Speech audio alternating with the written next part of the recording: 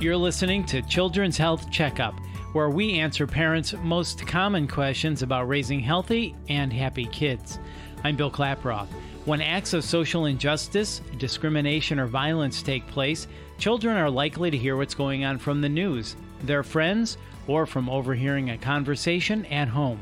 In this episode, we're going to address how racial events can affect children, why it's important to address race and racism with kids early on, and how to start the conversation in an age-appropriate way.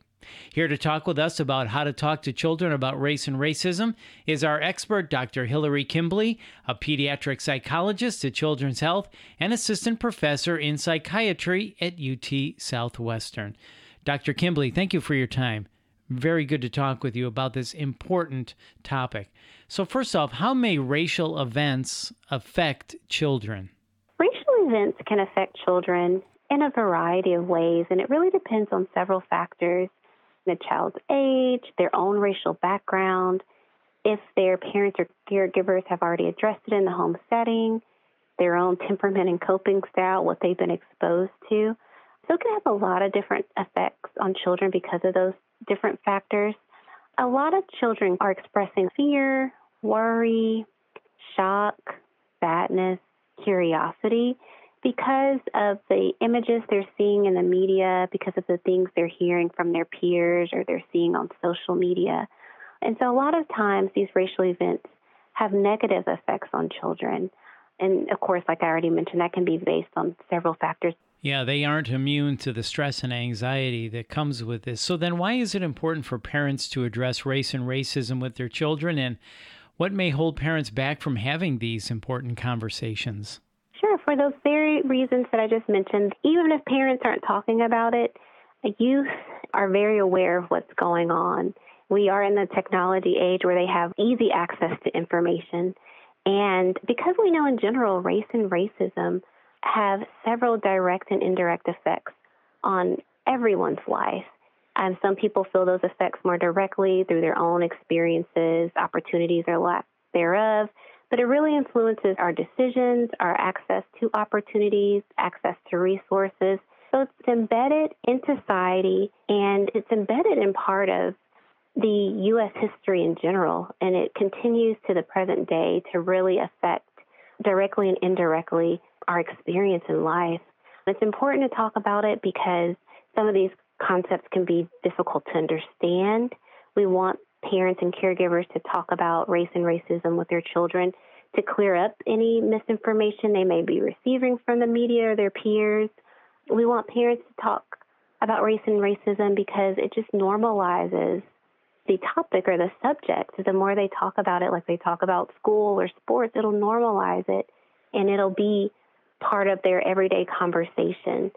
And a lot of times parents hold back in talking about race and racism because it's a very emotional and heavy topic, and it can make a lot of parents feel uncomfortable, again, based on which side of the fence they are, if they are part of a group that experiences racism, or they may be a part of the group that doesn't necessarily experience racism. Some parents have already been talking about this with their children from a very young age. A lot of racial groups that experience injustice, those children are socialized from birth because their parents know that they're going to experience the effects of racism, whereas other children, they don't experience anything. So their parents might hold back because they may not feel like it's very important. They lack awareness, and some parents are just fearful that they don't have the information, they don't have the answers, or they may not want to scare their children or feel like they're going to give them the wrong information. So you mentioned parents holding back because they're uncomfortable, and that's very understandable. So how can parents start these important conversations with their children? One of the easiest ways to start the conversation is to look for the teachable moments. Like younger kids might be asking questions about race, a peer's skin color, or they might ask about another peer's hair. So look for those teachable moments to really start the conversation about race. Yeah, that really makes sense, those teachable moments, and that's really a good way to put it. So, for a parent that is struggling, they want to talk to their child, but they're struggling, what's a good way to explain or define racism for kids? Racism can be a very complex topic to talk about, but put simply, talk about race and talk about racism. And so race is basically how someone is defined by their physical characteristics, mainly skin color or other physical characteristics. And racism, simply put, is when one race thinks that they are better than another race and they might treat them unfairly because of it. And so most kids and youth understand the difference between fairness, something being fair or something being not fair, or right versus wrong. So just using those simple terms when describing race and racism. So how soon should a parent start talking about this? What age is appropriate to talk about race and racism with a child? It is not too early to start talking about race and racism with children, basically because research demonstrates that infants as young as around 2 to 3 months already start to show preferences for looking at different faces that are the same color or have the same characteristics of their caregiver. So the minute that a parent start teaching their children other basic pre-academic or developmental or cognitive skills, such as reading to them in picture books, using language with them, they can start incorporating ideas of race through play, movies they're watching, different experiences they're having, because it starts actually at a very young age. I did not expect you to say that. Mm-hmm. That's fascinating. So, speaking of that, is there any other advice you can give for each age group? Say you haven't had the talk with your child and your child is 6 or your child is 10 or your child is 16. Can you give me some different options for different age ranges? Sure.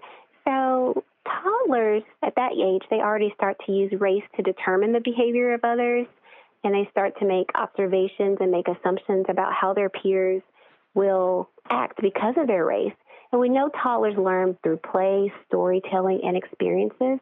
So incorporating diversity within their play, whether that be picture books that show diverse families, if they have dolls to play with, different race dolls, talking and pointing out differences, not only in race, but they understand diversity. They understand differences in colors, like crayon colors, or differences in the color of flowers. They can understand differences in the races of people, so just talking to them. And then moving on to the school age, they start to use, of course, more language.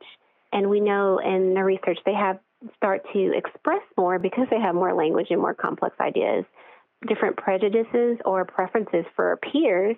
So that's when you can start asking them questions. What do you know about race? Or why are you preferring to play with this peer over that peer? If they're asking about skin color, using those moments to talk to them and reading books and exposing them to diverse play groups, starting to introduce movies that have racial themes and different things like that. And then carrying that over into the tweens and teenagers. Of course, social interactions at those ages become even more complex, but they have a deeper understanding of race and racism and how it's really affecting people. And so you can start talking about it on a more complex level, like the differences between groups, unconscious bias, microaggressions, and then how they can take action to address racial injustice, like peaceful protests, joining organizations that aim to reduce racial injustice and different things like that. So then, Dr. Kimbley, on top of that, are there general tips that you can share with us for talking to kids about racism? Yes, there are. Really, it's starting the conversation early and have it frequently. As I mentioned earlier, you just want to normalize it, normalize this conversation with youth so that you and your children feel more comfortable talking about it. Seek educational resources together. And so even if you're unaware, be open and honest with what you do or don't know and how you're researching to find information and to help inform yourself about what's going on. Use experience as a teacher, whether you're traveling, visiting museums, participating in different racial celebrations like Black History Month.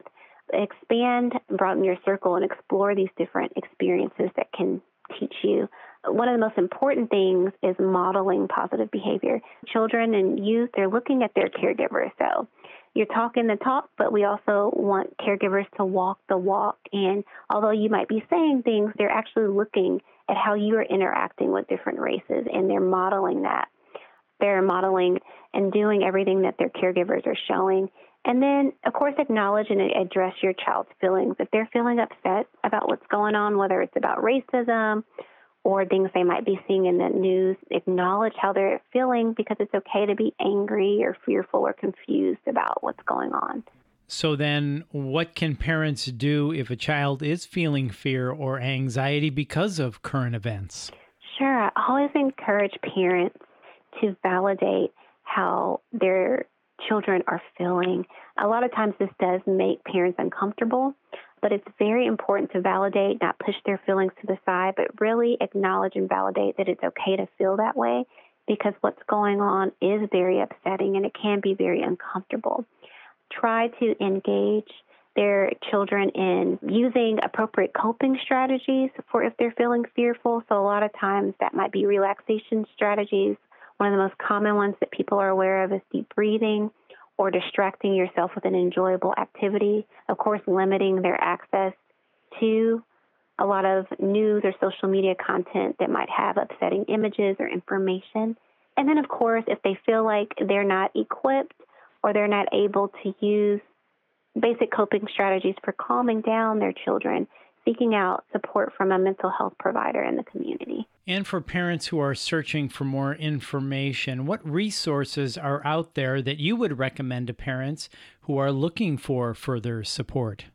Sure. There are several credible organizations and websites that have information, including like research studies, books, links to movies, and things like that that parents can access. Some of my favorite websites are the American Academy of Pediatrics, the American Psychological Association, and the Child Mind Institute is a good website. The Conscious Kid, Embrace Race is a good website. So all of those websites that I just listed have tons of tips, strategies, resources for parents to educate themselves and their children. So let me ask you this. On the flip side, what if your child is showing intolerance towards people of color or is using racist language? How should you approach your child if you hear or see that? Sure, I would use that comment, that racial slur, whatever they're overhearing, to start a conversation and to be very direct, but to give their child a safe place to talk about where they got that information from. Why do they feel that way? Did they hear a peer? Did they see something? Do they believe that their parents feel that way? Did they get that information from an extended relative?